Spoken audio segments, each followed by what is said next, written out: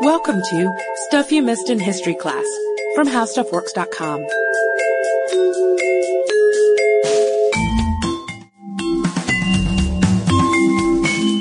Hello and welcome to the podcast. I'm Katie Lambert. And I'm Sarah Dowdy. And this is our episode on Burke and Hare, in which we learn not to die when you owe your landlord rent, and that perhaps a wooden coffin is not the best coffin, at least not in the time of the Sack-em-up men, also known as the Resurrectionists. But to start with, we are going to speak a little song for you. Up the close and down the stair. In the house with Burke and Hare. Burke's the butcher and Hare's the thief. And Knox is the boy who buys the beef. I don't think they're really talking about beef, Sarah. No, I think this is a Sweeney Todd kind of situation. Our subjects today, the Williams, Burke, and Hare, were killers and not resurrectionists. We want to make that clear from the beginning. But they were part of a society in which grave robbing had become a common, if not a publicly accepted, career. For in the 18th and early 19th centuries, the only way medical schools could get bodies for dissection was from felons who were condemned to death and dissection as their fate. Wait a minute. What? Yeah, let's back up a little bit and give a history of dissection. So we have evidence that dissecting humans goes back as far as 4000 BC. Then it was thought that your innards could tell the future, although I much prefer the Harry Potter approach to divination. Cup of tea instead of innards. Yeah, I'd agree with that. One of our early notable dissectors was Leonardo da Vinci, of course, who believed in empirical observation. So when he drew the body, he wanted to actually understand it, to understand the structure of muscles and nerves and what was inside. But at the time, you had to dissect your cadavers in secrecy. It was not something that was looked upon kindly. Well, and most people weren't even interested. They relied on Galen's texts, which were completely inaccurate.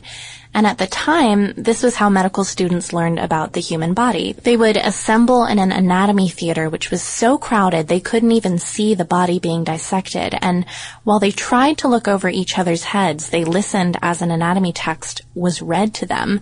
Whether the text matched up to the body simply wasn't a matter of concern. You know, who needs nerves anyway? You could just ignore them because no one can see. And Da Vinci was hoping that if you actually investigated the body, you wouldn't just learn about how everything worked, but maybe you would find the soul, which we've talked about that on an earlier podcast. And he didn't, but what he did do was author the first real anatomy textbook, even though it wasn't considered important until late in the 18th century. But his text was finally widely published because this idea of empirical observation suddenly seemed essential to science. When more people who go into hospitals are ending up sicker or even dead than cured, perhaps we can figure out why. But how did dissection go so awry and lead to grave robbing? So in this podcast, we're going to focus on the grave robbing situation in the United Kingdom. And the whole thing probably started with James IV in Scotland. And in the 16th century, he gave his patronage to the Edinburgh College of Surgeons and Barbers. Barbers doesn't really seem to fit in there, right? But barbers were surgeons and dentists too back in the day, and it wasn't until later that surgeons with actual medical training and academic knowledge were separated from barbers. So I think you could be going and getting your hair cut, get your teeth cleaned, maybe have a little light surgery. It would be a time saver. If you didn't die, yeah, it might be a real time saver. But James was the one who decided that felons who'd been executed could also make good lessons for medical men, and they couldn't be buried after that. So this was a pretty heavy punishment. But the problem was that once medical students started dissecting, they all realized how important it was for medical knowledge to really know the body. But there weren't many bodies. So few criminals were executed and then donated, and they all went bad since refrigeration wasn't exactly all figured out at the time. They need these bodies, but they can't get them. There's demand, but there's no supply. Or is there? Well, there is a supply, and that's fresh graves, of course. And at first, the medical students actually do this themselves. They go out and dig up the graves, but it's soon forbidden by med schools, and it's really weird, I think, to imagine these young doctors going out and hunting for bodies. It's very Dr. Frankenstein. So once they're forbidden, someone else had to steal the bodies, a resurrectionist. So we've got some entrepreneurship in flesh. But the resurrectionist would sell the bodies to the doctors or the med students. So everybody's getting what they want, except perhaps the families of the deceased. Yeah, and we should talk a little bit about how they would actually get these bodies, too, how a resurrectionist would work. And it was easiest to do this in pairs. Obviously, we're talking about a possibly adult body, dead weight that you're lugging. And one person would be the lookout while the other one dug. And then according to an article in History magazine by Phil Jones, there was a pretty efficient way of carrying out the exhumation. And here's what you would do. You would dig the hole at one end of the grave, and then you would crowbar the part of the coffin that you uncovered. So sort of popping it back against the soil. Yeah, to break it. Yeah, and you would cover that with sacking so that it wouldn't make a really loud noise and alert authorities or angry family members. And then you would put ropes around the corpse and heave it up through that hole that you've made. But there's a weird legal loophole here, and to get around it, these people had to further desecrate the bodies. Right, you had to take all of their clothing and belongings and then put that back into the coffin. So they're stripping these corpses and returning everything to the grave. And that was because it was a crime to steal property, but there wasn't anything specifically mentioned about taking bodies. So if you just took the corpse, you were fine.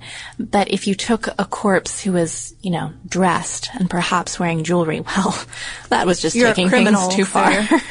Yeah, so this obviously doesn't sit well with families, and soon we have armed guards at cemeteries and walls built with steel housings called mort safes put over graves. Think more actually of like your modern cemetery with that concrete casing around a grave.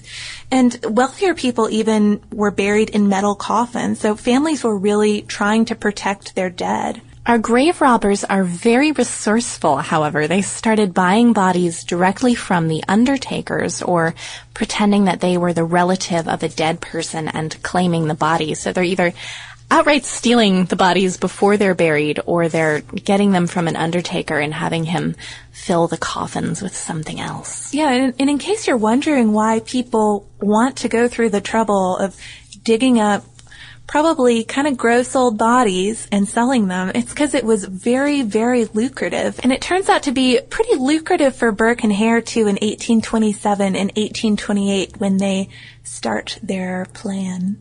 William Burke and William Hare were both Irishmen who ended up in Scotland. And to give you a little physical description, Burke was about 5'5" and considered attractive, while Hare was hideous and stupid-looking. And this is not my assessment. I would never be so mean.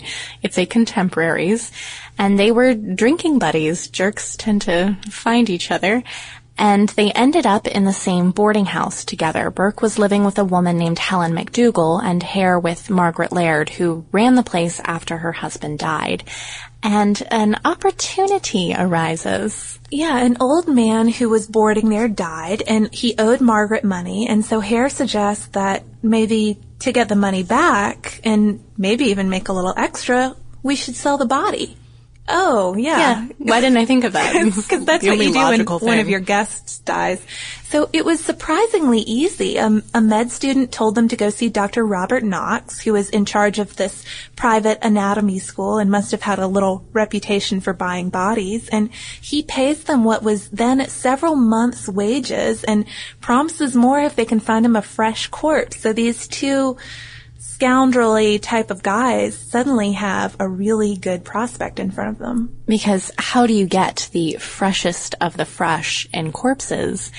By killing someone and then delivering the corpse immediately, and that they do. Their MO was to give the person plenty of alcohol, and then when he or she was drunk or passed out, one of them would immobilize the body while the other suffocated the person with his hand over his or her mouth and nose. And they killed perhaps 15 people, older women, younger women, prostitutes, beggars, in general, the down and out, or people who were not as likely to be missed. Their cockiness eventually caught up with them, however. They murdered a mentally retarded boy that everyone around town knew. And when he was brought into the anatomy lab, some of the students told Dr. Knox that they recognized him. They knew who he was. So Knox took off his face first.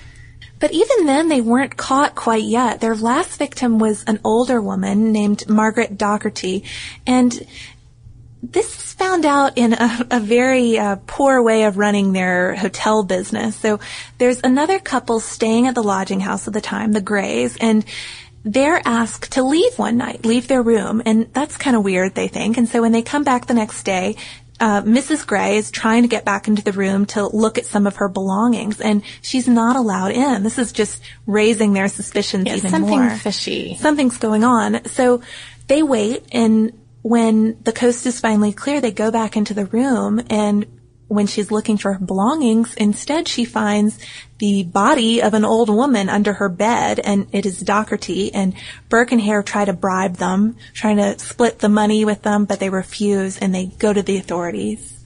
So by the time the police get there, the body had been smuggled out, but it was soon found in Dr. Knox's school in the trunk they always use to transport their bodies. And so now they're caught. But it turns out that there wasn't much hard evidence against any of them, not against Burke, not against Hare, not against their common-law wives. So to pin any sort of crime on them, Hare was offered a deal. He and Margaret Laird could have immunity if he would testify against Burke, and he took it. The trial started on December 24th, 1858, and the very next day, Burke was found guilty of Dougherty's murder. Everyone else got off completely scot-free, and no one knows for sure if the women knew about the murders or even had a hand in them, but public suspicion leaned toward yes. I have to think of the poor jury on this court on Christmas Day listening to this grisly trial. I probably wanted to get out there pretty quick. Yeah. So after the conviction, Burke, in an interview, says, "Neither Hare nor myself ever got a body from a churchyard. All we sold were murdered, save the first one." I don't know if he thought that was better or if he wanted to make more of a name for himself as a, I mean, clearly he's got a podcast about him now, so I guess it worked. He was sentenced to be hanged and publicly dissected, fittingly, and that was carried out January 28th, 1829, and 20,000 people showed up to see his hanging, and 40,000 people came to see the dissected body. Burke had testified that Knox didn't know where the bodies came from, but no one really believed him. Public sentiment toward Knox wasn't positive, and his students eventually went away. But the public really came after the women, and also Hare. Burke being hanged wasn't enough. They basically ran them out of town, and we don't know what happened to Hare. He may have become a beggar. He may have left for the United States. For the record, we did not want you, Hare. And plaster masks were made of both of them, perhaps for the edification of phrenologists trying to figure out what bumps exactly turned you into a criminal. In February 2009, 2 of them were found at a former prison in Scotland, and you can see Burke's skeleton at Edinburgh University, and supposedly his skin was used to cover books and a snuff box. Ooh, like the skin book at UGA. Exactly. Supposedly. So what happens after this, though? Obviously, this doesn't end this body shortage in England. We have copycats, the London Burkers, who are 3 guys who try to sell a teenage boy's body, and he had clearly been murdered. 2 are hanged, 1 is sent to Australia, and people start rioting. Something has to be done. Imagine how scary this is. It's not just your friends and relatives' bodies being stolen from their graves anymore. You could just get bumped on the head one day and sold yourself. No one is resting in peace. In 1832, Parliament took action. They passed the Anatomy Act, which detailed that appointed medical inspectors would supervise the teaching of anatomy and also the getting of the bodies. But There's more to the legal procurement of bodies. The law meant that people in a hospital who applied for treatment, basically the poor, and died, were giving up their bodies for anatomical examination, whether they liked it or not. And the same went for the workhouses. If you were too poor to afford burial, which you probably were or you wouldn't have been there, your body could be donated against your will. Between 1839 and 1841, 300 paupers had been dissected under the act, which of course was perfectly legal.